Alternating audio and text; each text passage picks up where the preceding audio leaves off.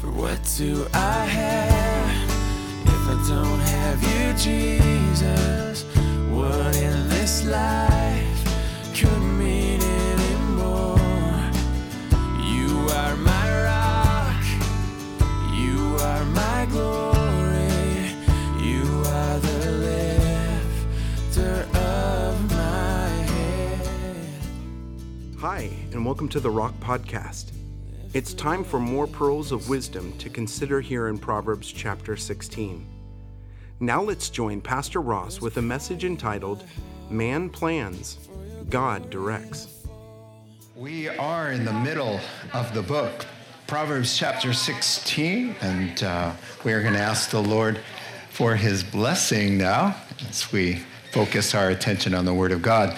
Heavenly Father, we are so enjoying these precious pearls of wisdom that are coming at us each Wednesday night and going down deep by the power of the Holy Spirit into our souls and into our hearts and minds, that are producing good and right attitudes and right thinking and right behavior so that we can be wise and be blessed and not be foolish and suffer those consequences. And so thank you, Father, for the wisdom you place before us. Help us to grasp it and to put it into practice. In Christ's name, amen.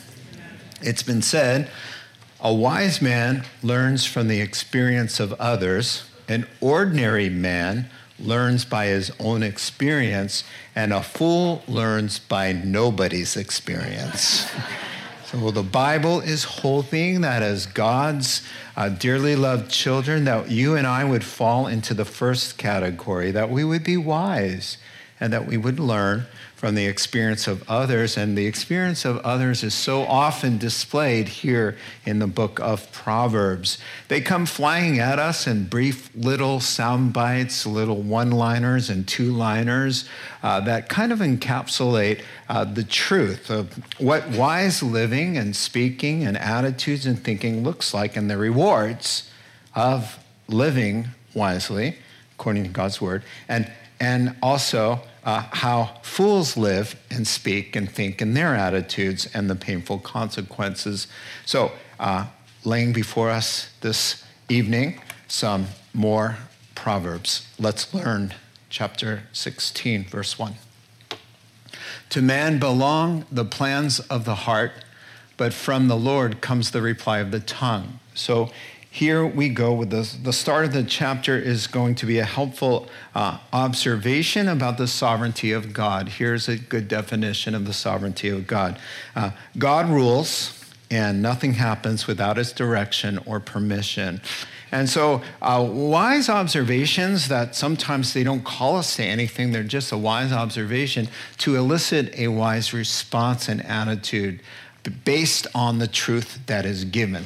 And so here's the truth that says it's God's world. He's in charge. He makes stuff happen. That's his wheelhouse. Our wheelhouse is we think a lot, we plan a lot, we have intentions, but where the answer, the substance comes from is God. And so that just creates in us an attitude of dependence, and so that we are seeking through Christ to be strengthened to do all things. So in short, you can hope and dream and scheme to your heart's delight, but it's really up to God to make it all happen. Verse 2, all a man's ways seem innocent to him, but motives are weighed by the Lord. This is a 5-star proverb for me. It's an observation probably the most helpful verse for Christian maturity. If you ever hope to be who God has intended you to be, you better know this one for sure. So here's the observation of how distorted and deceptive our own self-perception can be. The only one who can see our true motives is the Lord. The Lord said that he made our hearts, and he's the only one who can really understand them. Jeremiah 17:9 says, the heart is deceitful above all things, beyond cure. Who can understand it? And that heart that's deceitful resides in every single born-again Christian's chest. It's still there. And we are, with the Holy Spirit's help, told to reckon that thing down and as crucified and dead, but it's still prompting away. And that's the reason why, he says, don't be snookered, into thinking that you are pure and innocent and right in every conflict that you have, because you have a vested interest in your own understanding of your contribution to it. So he's saying, look, listen, everybody thinks in any kind of problem or situation or conflict that you are coming out smelling like a rose and it's all 100% the other person's fault. That's the natural inclination of the human heart. So the next time you have a conflict, you need to prayerfully and scripturally and leave the door wide open for the Holy Spirit to show you your part in it, or you will never grow. And just know you are going, amen?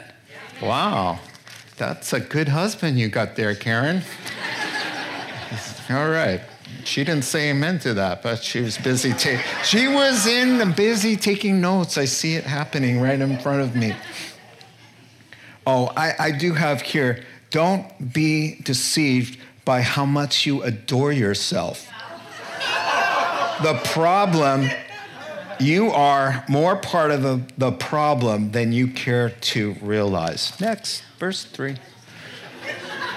I hate to be the one to just cause you such pain. Commit to the Lord whatever you do, and your plans will succeed. Now, wouldn't this be a happy thought if it were just the surface understanding of you just plan away, make your little agenda, say, in Jesus' name, I commit this to you, and bam, God will establish your plans. Guess what? It doesn't mean that, as you well know. Here's what it means. It means if you want your plans to succeed, make sure you and the plans are fully surrendered to the Lord. That's it. And then he establishes that. Because if your heart and your will is fully committed every day, moment by moment, to do God's will, to love God with all your heart, soul, mind, and strength, that you become a living sacrifice on the altar. It's just not writing your check and put it in the offering. It's putting yourself in the offering, right? If you do that, then you will be more inclined to have plans that God wants to establish because it's his plan. You see? You delight yourself in the Lord, and he'll give you the desires of your heart. Why? Because you're delighting in him, and he's changing and working your desires into his plan. Next verse. The Lord works out everything for his own ends, even the wicked for a day of disaster. I love this one. Verse 4. The sovereignty of God works even with evil, that he's even in charge of that.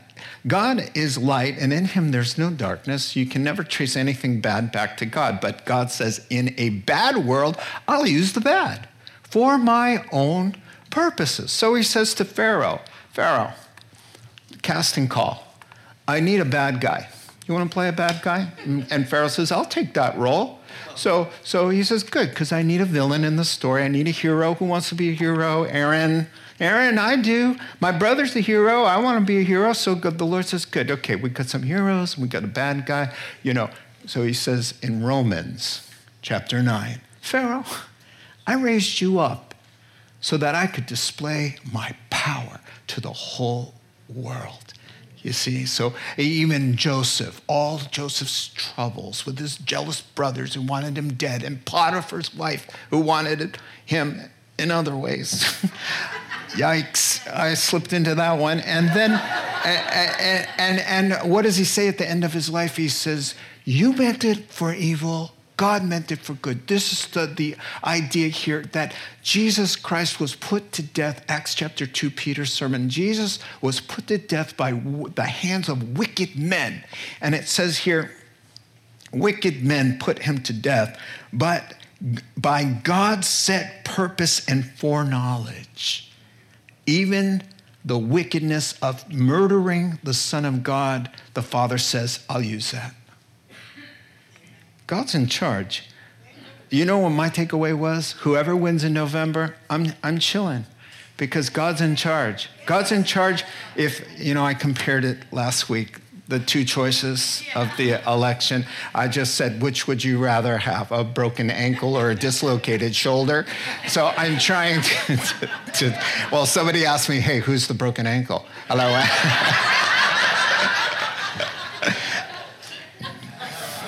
You know what? It doesn't matter.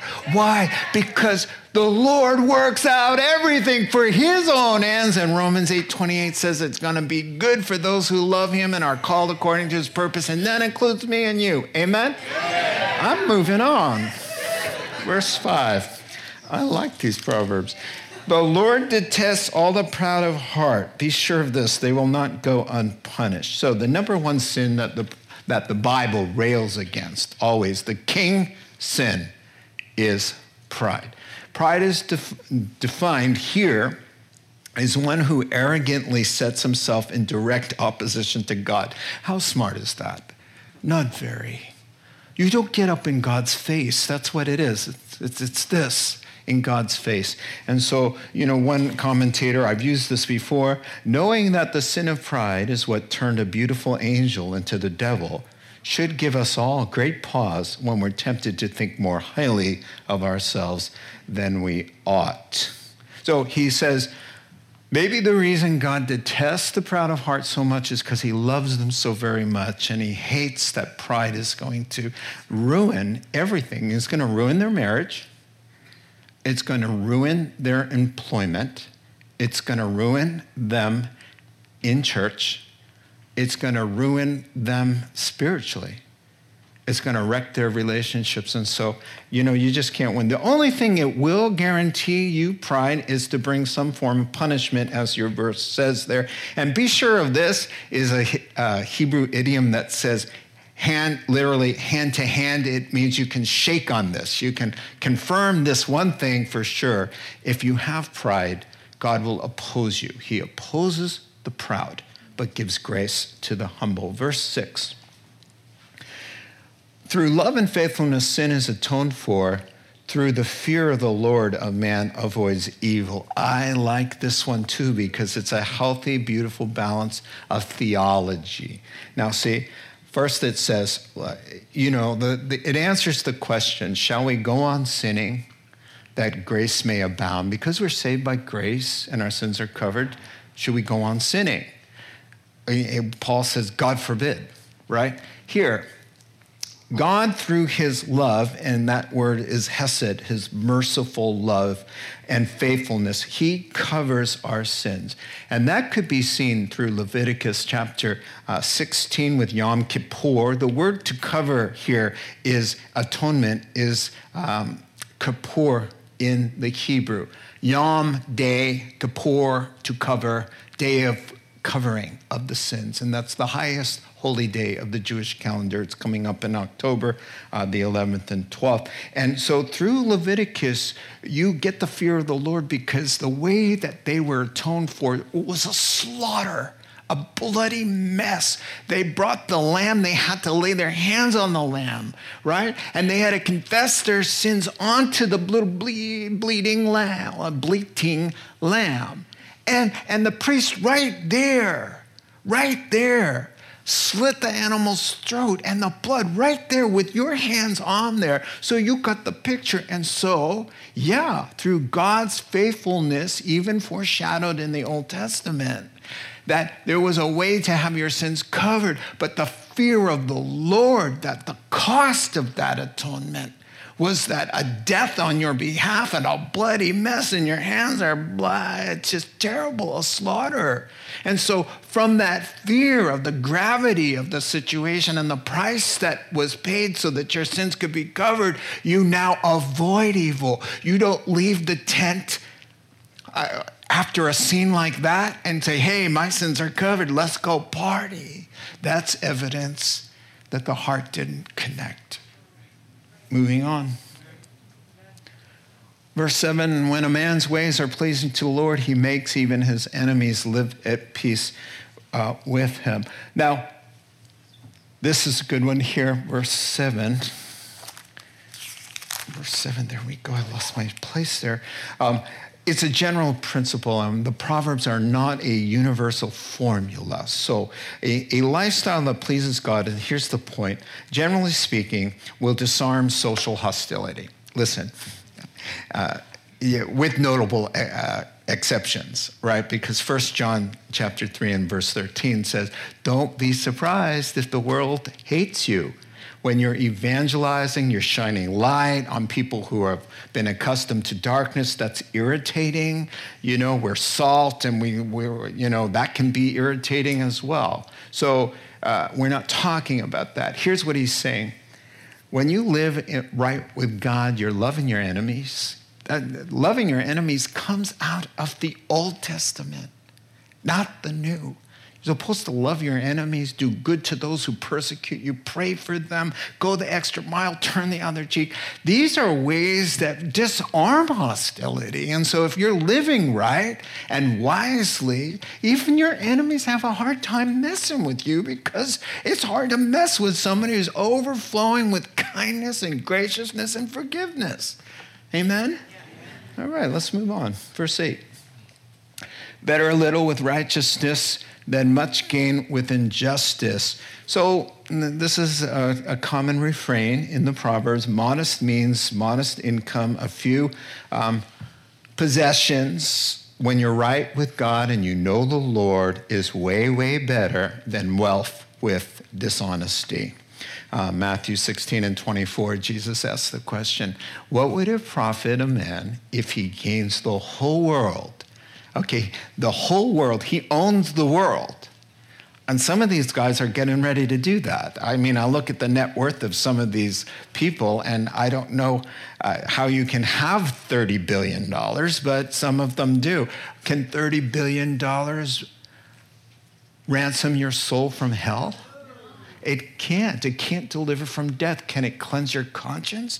Can it put your sins in the sea of forgetfulness? Can it raise you up from the grave? Can it restore this body once it's died and buried into a body that looks like the glorious Son of God's body? Philippians chapter 3 says we get a body like his glorious body.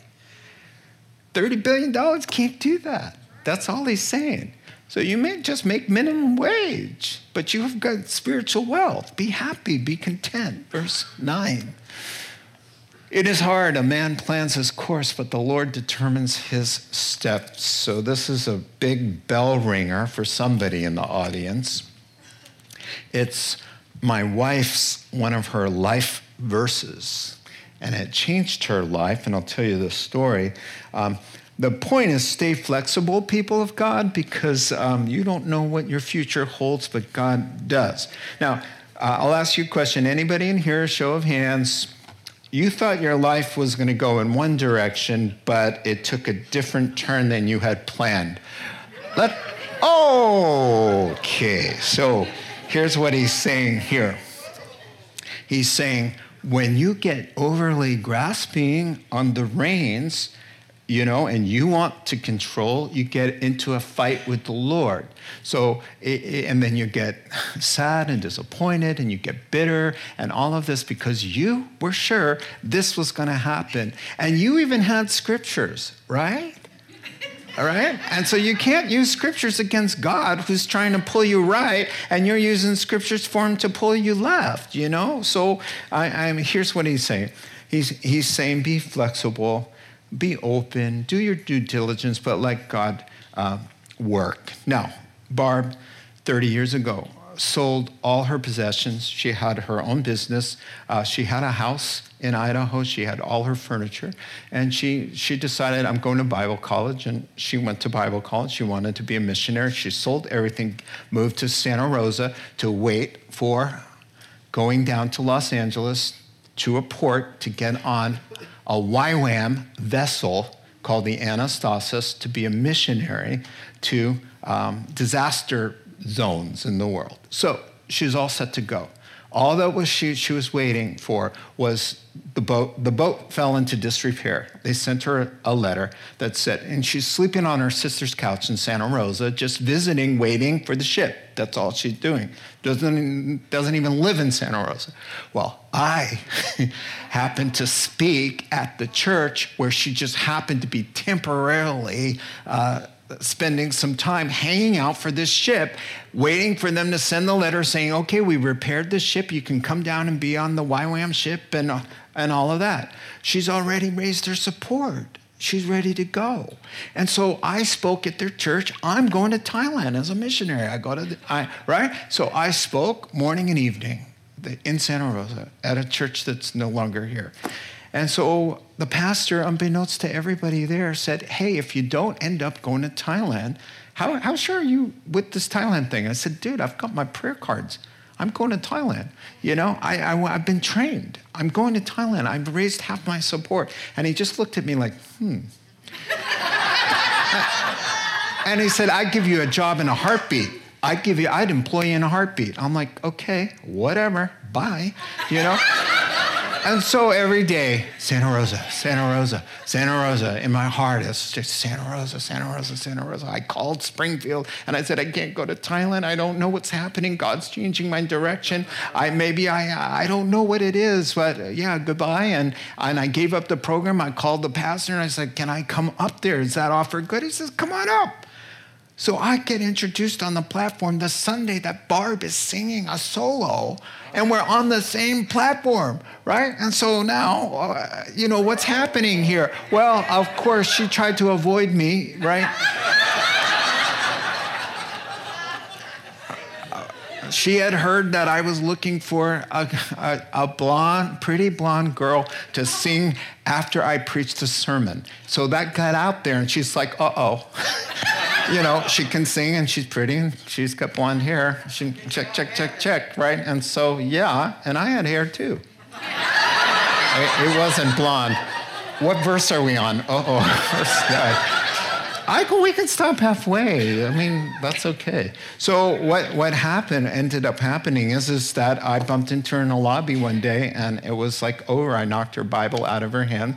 I picked it up and put it back in her, and I just went, whoa. Note to self, she's pretty. And then I started pursuing her, and that's a long, funny story, but we don't have time for that. But here,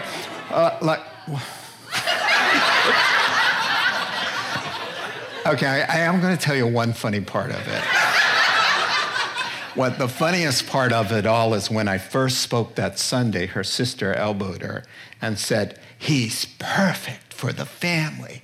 Oh, can I have permission to pray? And Barb says, he lives in Santa Cruz. He's going to Thailand. I'm going to YWAM. Yeah, go ahead and pray. So the sister goes home and tells all the other Christian sisters, I found God's will for Barb's life. I will need you to pray. So they're all praying up a storm. None of them know the pastor's already put this seed in my head. Hey, I'd hire you. They don't know anything, right? So Barb's relieved. There he goes. He's gone. I don't have anything to worry about. And then a month later, I'm being introduced on the platform while she's singing a song. And she's telling the sister, you'll never believe who the church hired. And she goes, Ross the missionary. And she says, how would you know that? Well, how else are you two going to meet and marry and fall in love? Right? So poor Barb, she's like, every time she saw me, it's like running the other way, And but I found her. So on the third date, she's telling me this whole story. She waited until I was really pursuing her, and she told me the whole story. Listen, I have to fess up to you.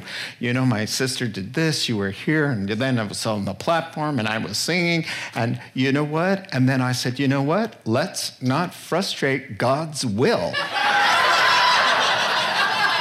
Let us get married. So she went before God and said, I'm supposed to go to YWAM. She got a letter that said, the ship's fixed. Right when I'm asking her to marry me. The ship's ready to go. And she's like, whoa. And then she said to me, the ship came in. I said, honey, your ship came in another way. I did. I promise you that is the truth. That's exactly what happened. So she came to me and she said, the Lord has comforted my heart and spoke to me. And he gave her this verse, and then we got married. Yeah, 3 months later, okay. Now let's skip to verse 30. Whoa, verse 9. That means 10. I'm going to be really quick now. Yeah, so, verse 10. The lips of a king speak as an oracle, and his mouth should not betray justice. King Solomon is speaking to heirs to the throne, and so he's showing them what is good for kings. And here's an observation that what a travesty. From God's point of view, the lips of the king speak as an oracle. Oracle means as a mouthpiece of God. So when God puts somebody in charge of a nation, he expects them to be doing his will, especially Israel, of course. It's a theocracy. And so the king is speaking God's words. If the king is corrupt or speaking the wrong thing, it's just a travesty. And I think it carries over to leaders. Leaders are expected to be good representations of God. Verse 11, honest scales again. We've heard of these before. Honest balances are from the Lord. All the weights in the bag are of his making. So speaking of justice and kings and administrating, God is the source of honesty, and with him, he wants what's right and just. So you'll recall in ancient times that there were scales in how people did business and commerce, where if you wanted 2 pounds of wheat, they'd have little weights. But crooks and scammers would have light weights and heavy weights and scales that didn't work. Right? And so what he's saying here is with God, if you want to please him, you need to walk with honesty. No shortcuts, Christians. No rolling back your odometer, Christians. No playing games with taxes. None of this shortcut stuff. With God, you got one choice. In his bag, everything measures up as right and true. And if you're going to represent him, Christian, everything in your bag has to be right and true. Amen. Verse 12. Kings detest wrongdoing, for a throne is established through righteousness. So he's saying Rehoboam, his son, Solomon's son. Listen, a true king, from God's perspective, hates wrongdoing. And let me tell you why, son, you should hate wrongdoing, is because really the goodness of the administration determines the stability of the government. That's why you hate it when people do the wrong thing, is because it will undermine and unravel. So for a leader, a president, a king, you wouldn't be involved in wrongdoing, or you wouldn't applaud or approve divisive and rebellious wrongdoing behavior, because that would unravel the nation. Too late. Verse 13. Kings take pleasure in honest lips. They value a man who speaks the truth. Everybody wants to consider themselves as a valuable person. And so he's saying, especially to kings, but not just kings, men and women who tell the truth, they're a rare find. And so if you want to be a blessing to your employer, to a pastor, to a judge, to a teacher, to a parent, or in your relationship, be a person who tells the truth. Verse 14. A king's wrath is a messenger of death, but a wise man will appease it. I like this one. Now, it's a no-brainer, but it's interesting to me that God has to remind us of this simple truth. Do not tick off someone who has authority over you. Do not do it. If they are bigger and stronger and can do you bodily harm, don't get up in their face. Right? So if by whatever situation, whether you caused it or you're a victim of being on the other side of an authority person who could do you harm, appease him. What is so hard about that with us? We, instead of appeasing it, we ignore it, skirt around it, let it go on and on and on, or we fight fire with fire. That's just not what he's saying. He's saying, make haste to pacify somebody who can do you harm, whether it's rational or irrational anger. Learn the wisdom of disarming anger, not inflaming it. Verse 15. Now, contrasting that, when a king's face brightens, it means life. His favor is like the rain cloud in spring. Have wisdom for those, and we do have authority figures. It's not just the king, right?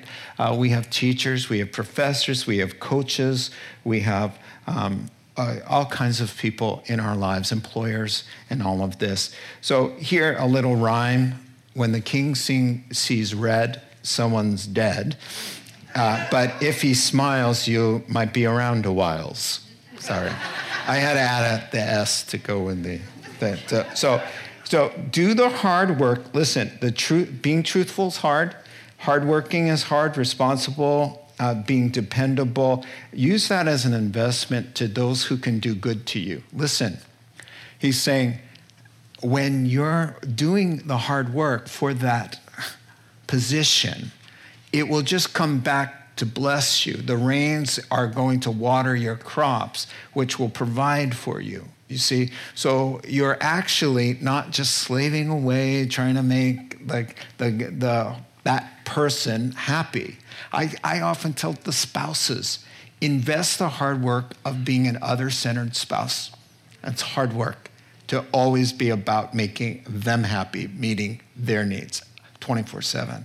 But if you do it, it's an investment in your own. The spring showers will come. And it will rain blessings on you as you do the hard work of investing that way. Amen? 16. How much better to get wisdom than gold, to choose understanding than silver. So, in short, a whole bunch of money is not as valuable as a whole bunch of smart. All right? And so because a whole bunch of smart delivers you from death and puts you right with God. So adjust your priorities. Verse 17, the highway of the upright avoids evil. He who guards his way guards his life. This is an easy one, a one-liner. Living right with God is a safeguard against calamity. Jesus said, avoid the mighty great crash of a house, of a fool who knows and hears but doesn't put it into practice. Verse 18, famous one, pride goes before destruction, a haughty spirit before a fall. Here's a Bible verse that went viral in the secular world. It's in the Dictionary of Common English Sayings, pride goes before a fall. They just sort of condensed it, and out came that line. Everybody knows it, everybody quotes it, but most of us still do it. We get all puffed up, full of ego and self and arrogance, and only to find ourselves sprawled in the mud, face down. Now, this is spiritual law. It will always happen 100% of the time, 24/7. God opposes the proud. He opposes. I just never want to hear that I'm opposing God and God's opposing me.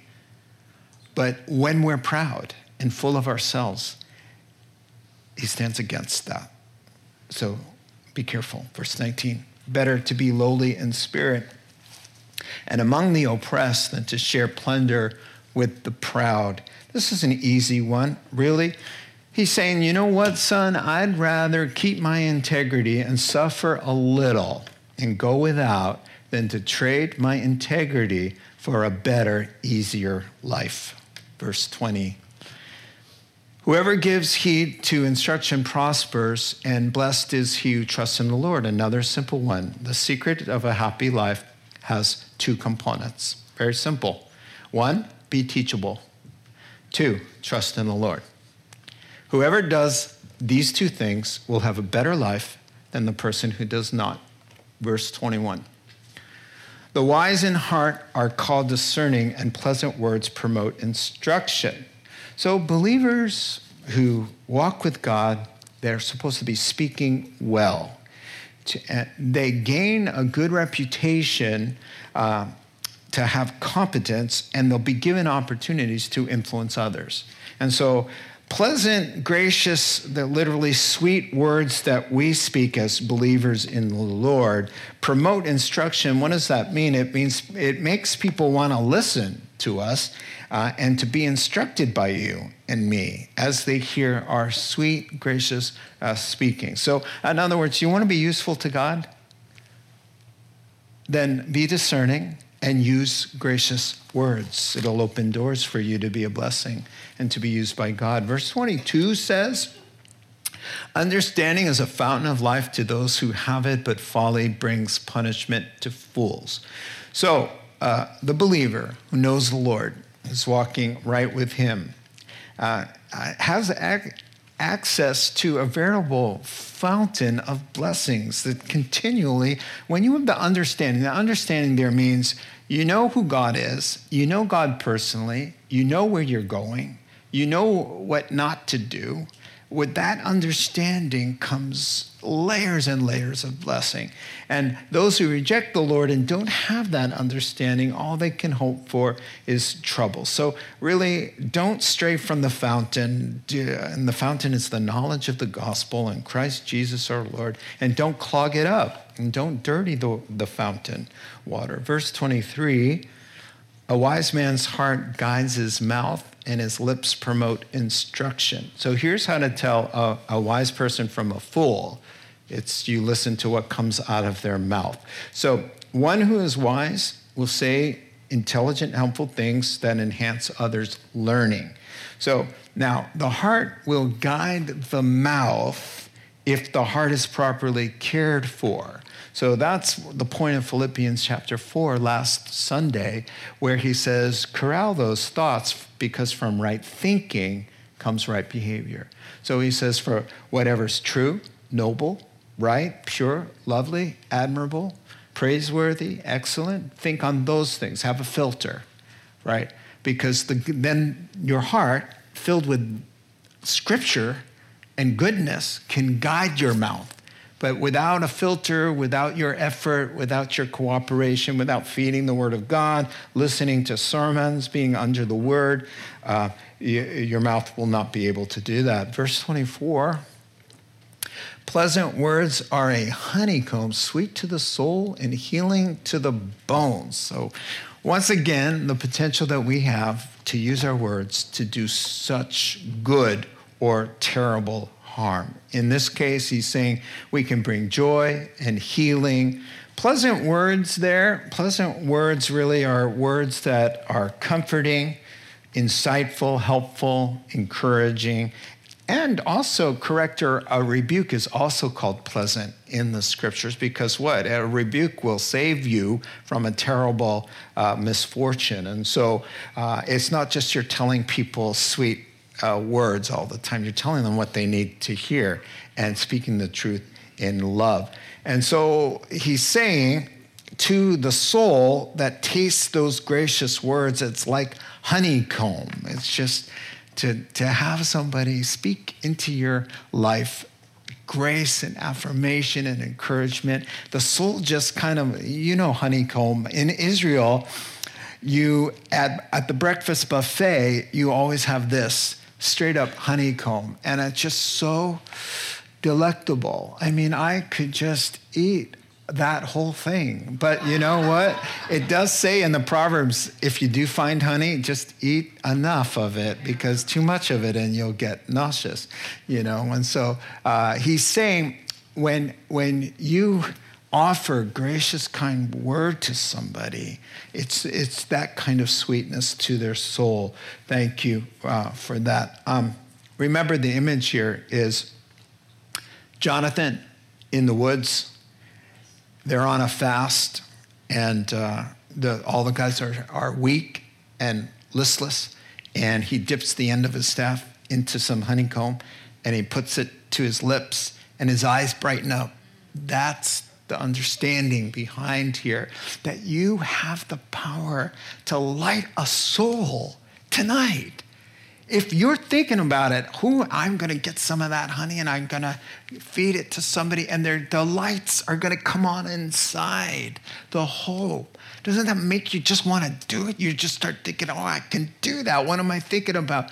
Instead of just thinking about ourselves tonight. You miss the opportunity to light somebody's face up. And God takes note of that.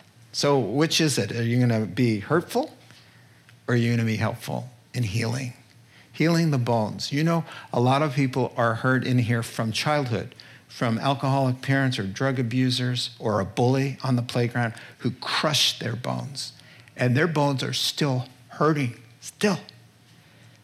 But you, the hero, filled with honeycomb and soothing oils from heaven, and you have the ability to heal that in them. Take your opportunity, man. Be intentional about coming to church. Come loaded. No. You guys know what I meant. This row, troublemakers. All right, verse 25. There's a way that seems right to a man, but in the end, it leads to death. You may be saying, didn't we do this one? Yeah. And you know, my professors used to say, God never stutters, right? So if he repeats himself, it's important. And why is this one repeated? Because their conduct that looks and feels right may end in disaster. So you have to take your cues from the word of God, not your gut. Oh, Christian, please don't ever say that to me. I'll get angry. I'll get irritated. Don't say this. I just go with my gut. Oh, you don't want to go with your gut? Your gut, what is your gut anyway? You're going to go with this? The heart is deceitful above all things. Who can understand it and beyond cure? Do not do anything according to your gut. Do things according to the conviction of the Holy Spirit and the Word of God and godly counsel. Amen? Who wakes up one day, they plan to have a disaster, right? No, they think they're on the right road. Who wakes up and says, this morning I want to end up in hell? Nobody, but they end up there thinking they're on the right road. So be careful. Are you on the right road tonight? 26. The laborer's appetite works for him. His hunger drives him on. I really like this one. Felt need is not necessarily a bad thing. It motivates us. So here's what the scripture's saying. Nobody likes to feel hungry. Nobody wants to feel anxious or guilty or lonely. And sometimes you're tempted to just try to stop it from happening. Oh, no. They're feeling empty or you're feeling lonely. And oh, no, it's terrible, right? No. The Bible says God uses felt need that you can feel to draw you to where you should be, right? So the guy is hungry. And he's got a hungry kid. Listen, he's not going to sit on the couch all day and play video games. He's not. Or he's a bad dad, right? If he's hungry and wants to have dinner and he wants to have a roof over their heads or his head, right? And he wants some hot water to take a shower with. And he wants to wear some clothes in public, right? And he has to go out and buy those clothes. He's going to, by the felt need, do the right thing. And by felt need, you will be drawn to God. The need to get rid of your sins and your guilt and your fears, You can't just make that go away for somebody. That's a blessed need. And so this is what it's just saying. Blessed are those who hunger. Look at this, Jesus said. Oh, it's a good thing to be hungry and thirsty because that is going to drive you to a place where God can fulfill you and stuff you full to overflowing. And that's really the idea here is blessed are you human need. Yeah, listen, somebody, and I've said this many times, has said to me, you're a Christian because you're afraid of going to hell. And I'm like, yeah, you're right. Thank you, Marianne, for stealing my thunder. I'll talk to you I'll talk to you afterwards. At prayer at the cross. All right, so, yeah. Needs okay. Needs okay. Okay. Don't keep saying, oh, this is such a bad thing for little Johnny to be in pain because he's feeling the need to do something different because he's connecting the pain with the bad thing. So let the thing work its way out because he's going to come to a good place. Amen? Okay, next verse, 27. A scoundrel plots evil, and his speech is like a scorching fire. Verse 27, an apt description of a wicked person and the destruction that lies in their wake. So lots of arguing of what the Hebrew really means here. And so scoundrel really means son of Belial. It's a nickname for Satan. It means worthless. And Paul the Apostle used it. He said, hey, don't yoke up with unbelievers. I mean, what does Christ and Belial have to do with each other? It really is code for the devil, right? And so here's what he's saying. First of all, who we're talking about, a scoundrel. So we're talking about a bad guy or gal, all right? Unbeliever, they despise God. They're bent on doing evil, and they're worthless. They're worthless to God. They're worthless. Can you imagine being described as a worthless person? What they do, two things. They plot evil, and the word there is to dig up. They work at it to cause trouble. And then they use incendiary words. They use their lips to start fires, right? So they're like little flamethrowers, right? And so they set fires with their mouth, talking about people and causing problems. And so God knows how to put the fires out that these people cause, and he is our refuge when our house is on fire because of somebody's mouth, and not to worry, he will deal with them. So the takeaway for me is, are you a Christian who soothes with sweetness and puts out flames, or are you more like a worthless person who likes to set fires with your angry, loose tongue? Verse 28, a perverse man stirs up dissension along the lines here again, and a gossip separates close friends. Just terrible, terrible. Gossip is a terrible sin, and it is a terrible problem for hundreds of years with the people of God. It's a scourge. It's a plague. It is in every church. There's always too much of this. Somebody gets their feelings hurt, or somebody gets their toes stepped on, or somebody doesn't look at them right, or somebody doesn't get invited to the party, and then it starts.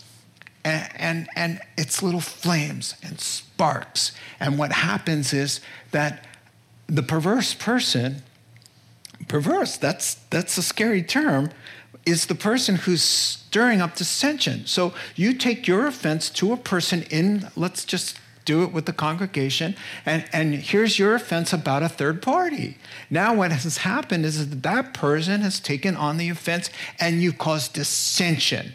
Now they no longer have that person who you dumped on, your offense, your negativity, your too much TMI, has spun them and created dissension. Instead of unifying, there's now a wall between that person and your victim, who you supposedly are just sharing because you're so concerned or whatever, right?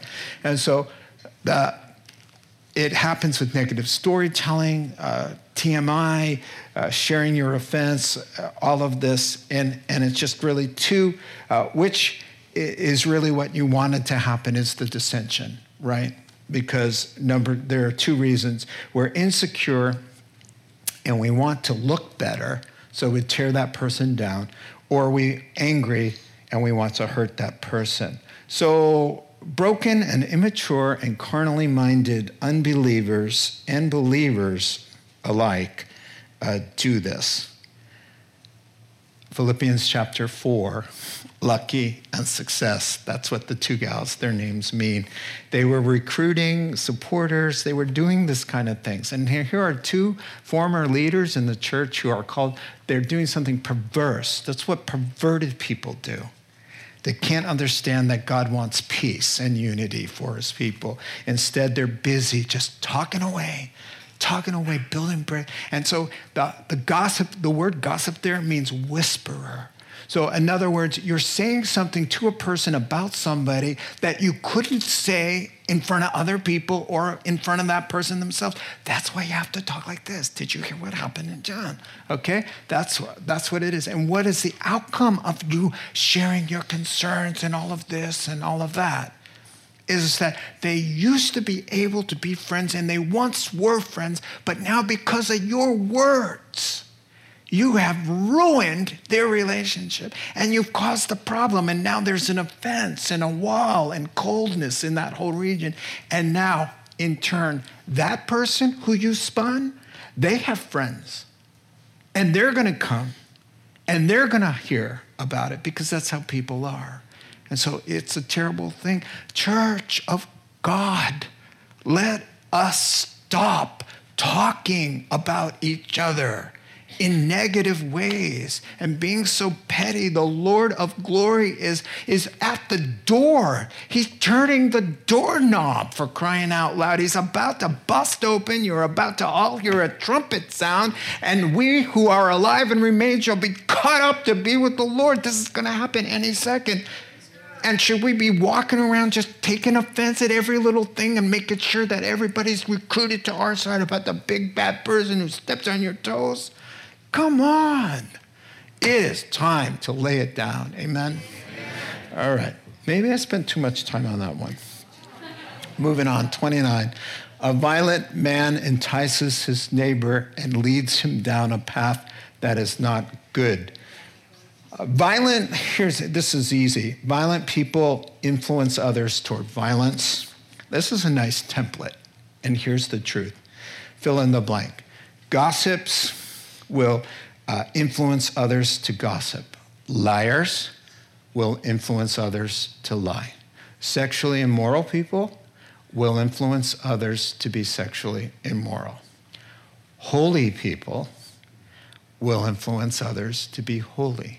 Self-controlled people will influence others to be self-controlled. People who just love God will influence others to love God. So which is it for you? Which path are you following? Because people are following, and you're playing a song. Are you leading them down the right path or a bad habit path? That's the takeaway there. 30. He who winks with his eye is plotting perversity. He who purses his lips is bent on evil. So he's saying, son, watch out, because some people who have bad character, you don't always see it at surface levels. And so watch out for the kind of guy who's at the table and he's one of the guys, but he's always kind of got, he's always got that thing, with the winking thing and the nudging here and the little toe tapping here. The pursing of the lips means kind of like a whistle to get, hey, psh, listen here, right here, right? So here's what he's saying. Not every bad influence is easy to spot. So if somebody's always kind of trying to cause trouble and he's always trying to recruit you kind of quietly and just kind of say, always up to something mischievous, avoid people who are not above board. It's always got something going on. All right, verse 31. Gray hair is a crown of splendor. It is attained by a righteous life. Now, all of you who need to say amen, go ahead. Amen. Now, obviously, it does not mean that a righteous life causes gray hair. Obviously, because you can meet some really vulgar, mean-spirited, gray-headed people out there. Amen? So what does this really mean? It is a call to respect your elders. First of all, God is huge. Very important to respect elders. This is like commandments. Here's a command. Stand up in the presence of the aged, show respect for the elderly, and revere them. I am your God. I am the Lord. Whoa. That's in the law, in Leviticus. Stand in their presence. I was at Starbucks, a couple of younger guys. An older woman came by and was talking to us. I stood up, right? Just stand up. Here's an older woman. And the other two guys didn't, right? And afterwards, I said, she went away, and I said, you guys should have stood there. And both of them, at the same time, said, yeah, you're right. Yeah. So it's important. It's important, right? So what's going on here with the gray hair? The gray hair. In Proverbs, he's speaking in-house to Christians, to believers, okay? And so everybody is assumed to be, when he's talking about a gray head, he's talking about a Christian, believing, God-fearing, wise, gray-headed person. And the only reason they got to have gray hair is that they've walked a long time with the Lord, and they've gone through the battles with the devil, and they've picked up their cross, and they've followed, and they've been wounded, and they've gone up and down, and they're a veritable encyclopedia, storehouse of wisdom and value. And so he wants his son to remember, surround yourself with some silver-headed people, because there's a lot to value there. Verse 32, better a patient man than a warrior, a man who controls his temper than one who takes a city. Because if you can't control yourself, you're dead before you get out of bed. You're just, if you can't control your own passions, man. He says, listen, son, you want to know what true manliness is? It's not the Rambo guy who takes the entire city. That's what he's saying. He's saying a guy who is long fused, a guy who controls his own passions, who his own emotions, his own passions are in check.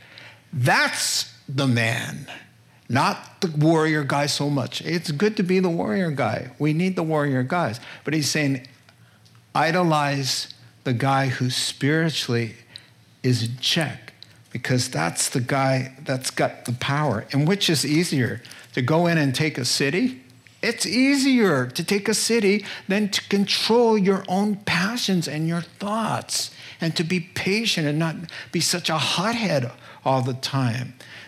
Listen, great strength, valiant people found in fighting to control yourself. Long-fused, patient, self-controlled people can tell Mrs. Potiphar, who catches you in her clutches, how could you ask me to do such a wicked thing and sin against my God? You see, that's a strong man. A strong man could have looked at Bathsheba and looked the other way and went and got out his harp and played a worship song. That's what he's saying. He's saying it's better to be able to be a guy like, or a gal like that, who if you ask Peter, aren't you with that guy who we're about to crucify? You'd be able to say, instead of giving way to your fear, you'd be the conqueror who could stand there and say, yes, I am. I am one of the disciples. You see, when you're insulted in your low estate and you're hanging from a cross, and they're insulting and mocking you, hey, you saved others. Mr. Savior of the world, why don't you come on down? You can save us. You can't save yourself. He answered not a word, because he has strength. He's a warrior in his soul. Be like that. That's what he's saying. Be in charge of your tyrannical passions and temptations and thoughts. That's the kind of person who is a hero and who will do great and mighty things. You will be a force to truly be reckoned with. Amen? then we got one last proverb, verse 33. The lot is cast into the lap, but every decision is from the Lord. Well, the chapter ends as it begins with the sovereignty of God. This is an interesting one because back in the Old Testament, God made it kind of easy to hear from him in some ways. Now, most of you know back in those days, the high priest, the lot was a way to find the will of the Lord for the Jewish people, and it was supported in the scripture. And let me show you a picture. Now, the high priest, in so many ways, every way that you see enumerated there on the high priest there, it speaks of Jesus in so many beautiful ways. But here's what I want you to see. That inside, behind the breastplate, right, there was a pouch. So you could go prayerfully to the priest with a yes or no question. And he had something called Urim and a Thummim. And there was a black stone and a white stone. Commentators say it was like the lot, right? And so it was in the pouch. And so he'd reach in prayerfully. Should we go to war? David went and said in 1 Samuel 23, you see David going and saying, shall we go up against the Philistines? And he reached in, prayed, and there'd be maybe some fumbling. And so the point is, even in the fumbling of whoa, every decision that would come out was God's sovereign yes or no. Is this woman guilty or not? Is this man? Is this the clan that we're looking for the bad guy? They would do that, and in he reaches, and it didn't matter if it stumbled or whatever. Here's what the hand with he'd pull out the yes and no. And it didn't matter if he dropped it and he had to go back in, because it was every single time was 100% perfect, because God made it that way. They didn't have the Old Testament finished.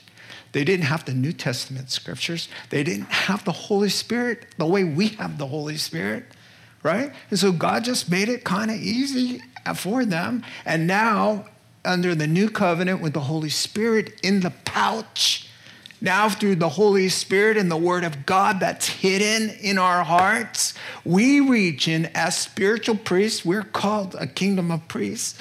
Now, that was a picture of us reaching in, bringing out the wisdom and the will of God, because we know it. We have it in the Word of God, the presence of God in the Holy Spirit who has taken up residence in our hearts. You can put the last verse up there. And so that's what I love, but every decision is from the Lord. Now, in the New Testament, we don't need to be playing those kinds of games.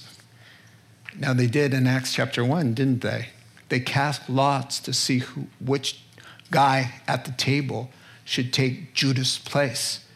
And a lot of scholars say that was a mistake, because you never hear the guy mentioned again, ever. Where is he? Right? But you do hear the Apostle Paul's name. So a lot of scholars say it should have been the Apostle Paul, and it is the Apostle Paul, and that we'll find out whose name is written on that 12th pillar of the new city. And most commentators say, well, that's a no-brainer. Starts with the letter P. Paul. All right, let's pray together. Heavenly Father, we thank you for your great love. We look to you now. It's just a lot that just flew by us and in us, hopefully, and we pray that you'd sort it all out and help us to recall it in our time of need. In Jesus' name, amen. You have been listening to the Rock Podcast. Our regular services are held on Wednesday nights at 6:30 and Sunday mornings at 8:30 and 10:30 a.m. in Santa Rosa, California. If you would like to learn more, please visit our website at calvarytherock.org.